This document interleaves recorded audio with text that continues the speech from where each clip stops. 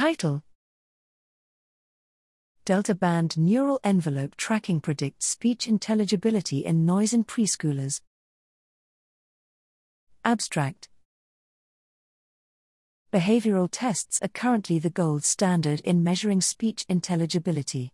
However, these tests can be difficult to administer in young children due to factors such as motivation, linguistic knowledge, and cognitive skills.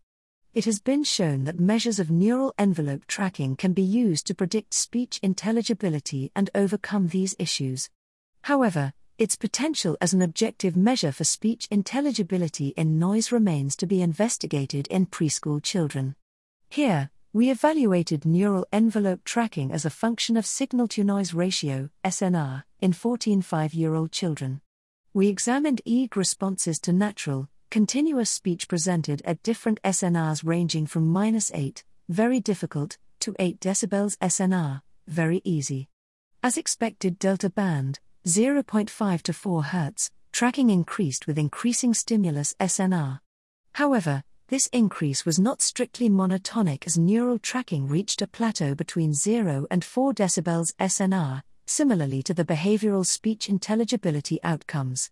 These findings indicate that neural tracking in the delta band remains stable, as long as the acoustical degradation of the speech signal does not reflect significant changes in speech intelligibility. Theta band tracking, 4 to 8 Hz, on the other hand, was found to be drastically reduced and more easily affected by noise in children, making it less reliable as a measure of speech intelligibility.